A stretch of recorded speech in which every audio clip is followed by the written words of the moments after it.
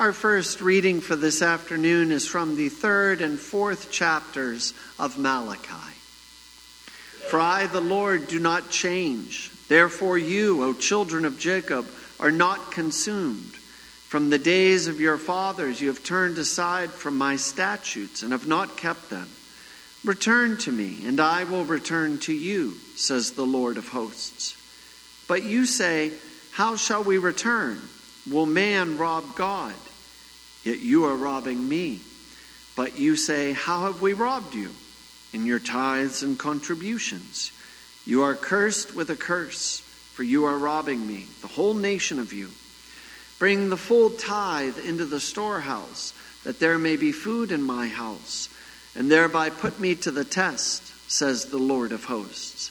If I will not open the windows of heaven for you and pour down for you a blessing until there is no more need, I will rebuke the devourer for you, so that it will not destroy the fruits of your soil, and your vine in the field shall not fail to bear, says the Lord of hosts. Then all nations will call you blessed, for you will be a land of delight, says the Lord of hosts. Your words have been hard against me, says the Lord. But you say, how have we spoken against you? You have said, it is vain to serve God. What is the profit of our keeping his charge, or of walking as in mourning before the Lord of hosts? And now we call the arrogant blessed. Evildoers not only prosper, but they put God to the test, and they escape. Then those who feared the Lord spoke with one another. The Lord paid attention and heard them, and a book of remembrance was written before him, those who feared the Lord and esteemed his name. They shall be mine, says the Lord of hosts, in the day when I make up my treasured possession, and I will spare them as a man spares his son who serves him.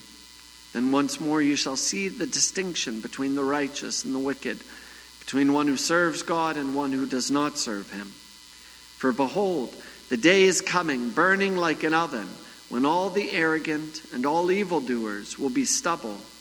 The day that is coming shall set them ablaze, says the Lord of hosts, so that it will leave them neither root nor branch. But for you who fear my name, the Son of Righteousness shall rise with healing in its wings. You shall go out leaping like calves from the stall, and you shall tread down the wicked, for they will be ashes under the soles of your feet on the day when I act, says the Lord of hosts. Remember the law of my servant Moses, the statutes and rules that I commanded him at Horeb for all Israel. Behold, I will send you Elijah the prophet before the great and awesome day of the Lord comes.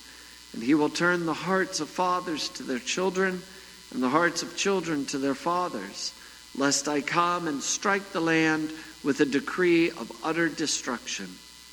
This is the word of the Lord. Thanks be to God. Our second reading is from the 4th chapter of Matthew. Now when he heard that John had been arrested, he withdrew into Galilee. And leaving Nazareth, he went and lived in Capernaum by the sea, in the territory of Zebulun and Naphtali, so that what was spoken by the prophet Isaiah might be fulfilled. The land of Zebulun and the land of Naphtali, the way of the sea, beyond the Jordan, Galilee of the Gentiles. The people dwelling in darkness have seen a great light, and for those dwelling in the region and shadow of death, on them a light has dawned. From that time Jesus began to preach, saying, Repent, for the kingdom of heaven is at hand. While walking by the Sea of Galilee, he saw two brothers, Simon, who is called Peter, and Andrew, his brother, casting a net into the sea, for they were fishermen.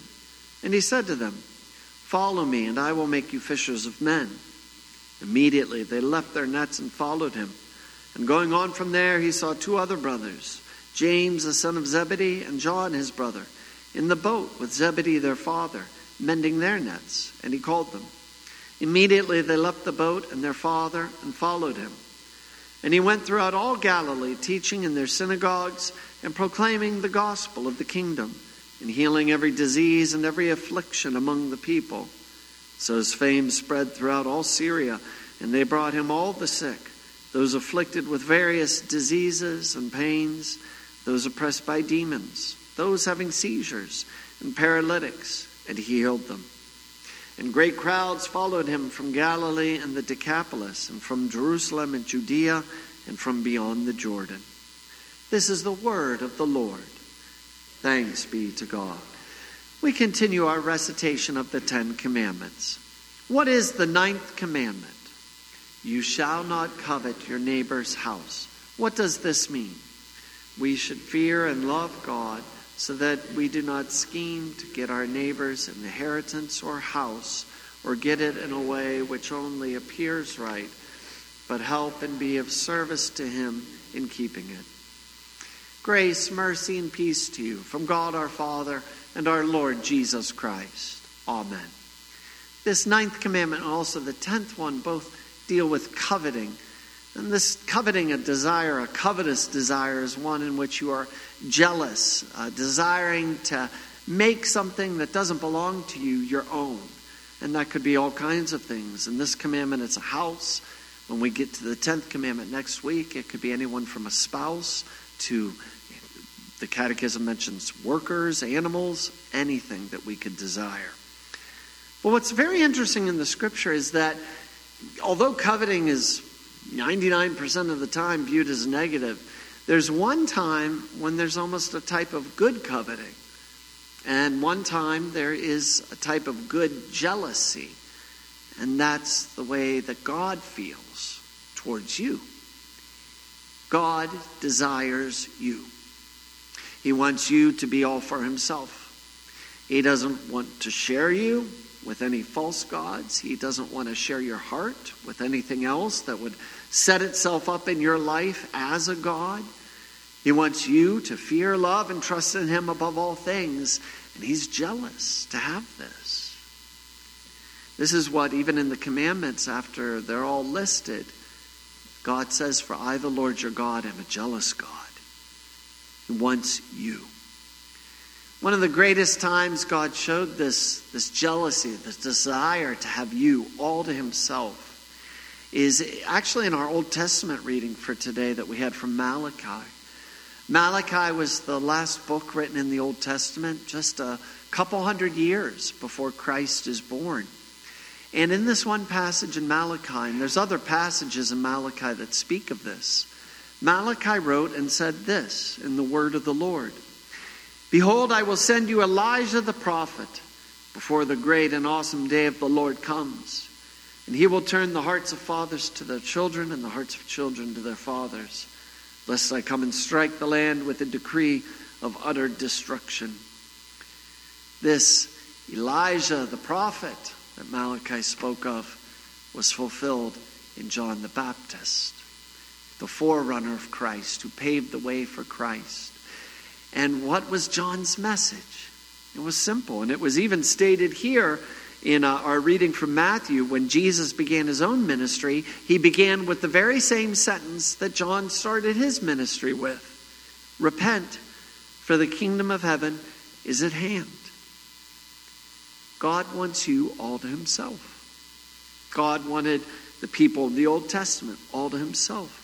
God wanted the people who were on the scene when John the Baptist was at the Jordan. He wanted them all for himself. And that was the message that he sent. Later today, right after worship, we'll be continuing our Bible study with 2 Peter. And there's this wonderful line. It's near the very end of 2 Peter, where it speaks of the second coming of Christ. Now, some people were doubting if that was going to happen, or some complained that it was taking too long. And Peter just wrote that the Lord is not slow in bringing this about. It will come. But he's patient, and for a good reason. Peter wrote and said that God is patient because he does not want anyone to die, meaning in spiritual death. He wants everyone. His desire, his jealousy is for everyone to have an opportunity to hear the gospel, by the gospel, to believe and have everlasting life in Christ. This is why the second coming has been delayed. Not slow, just still to come.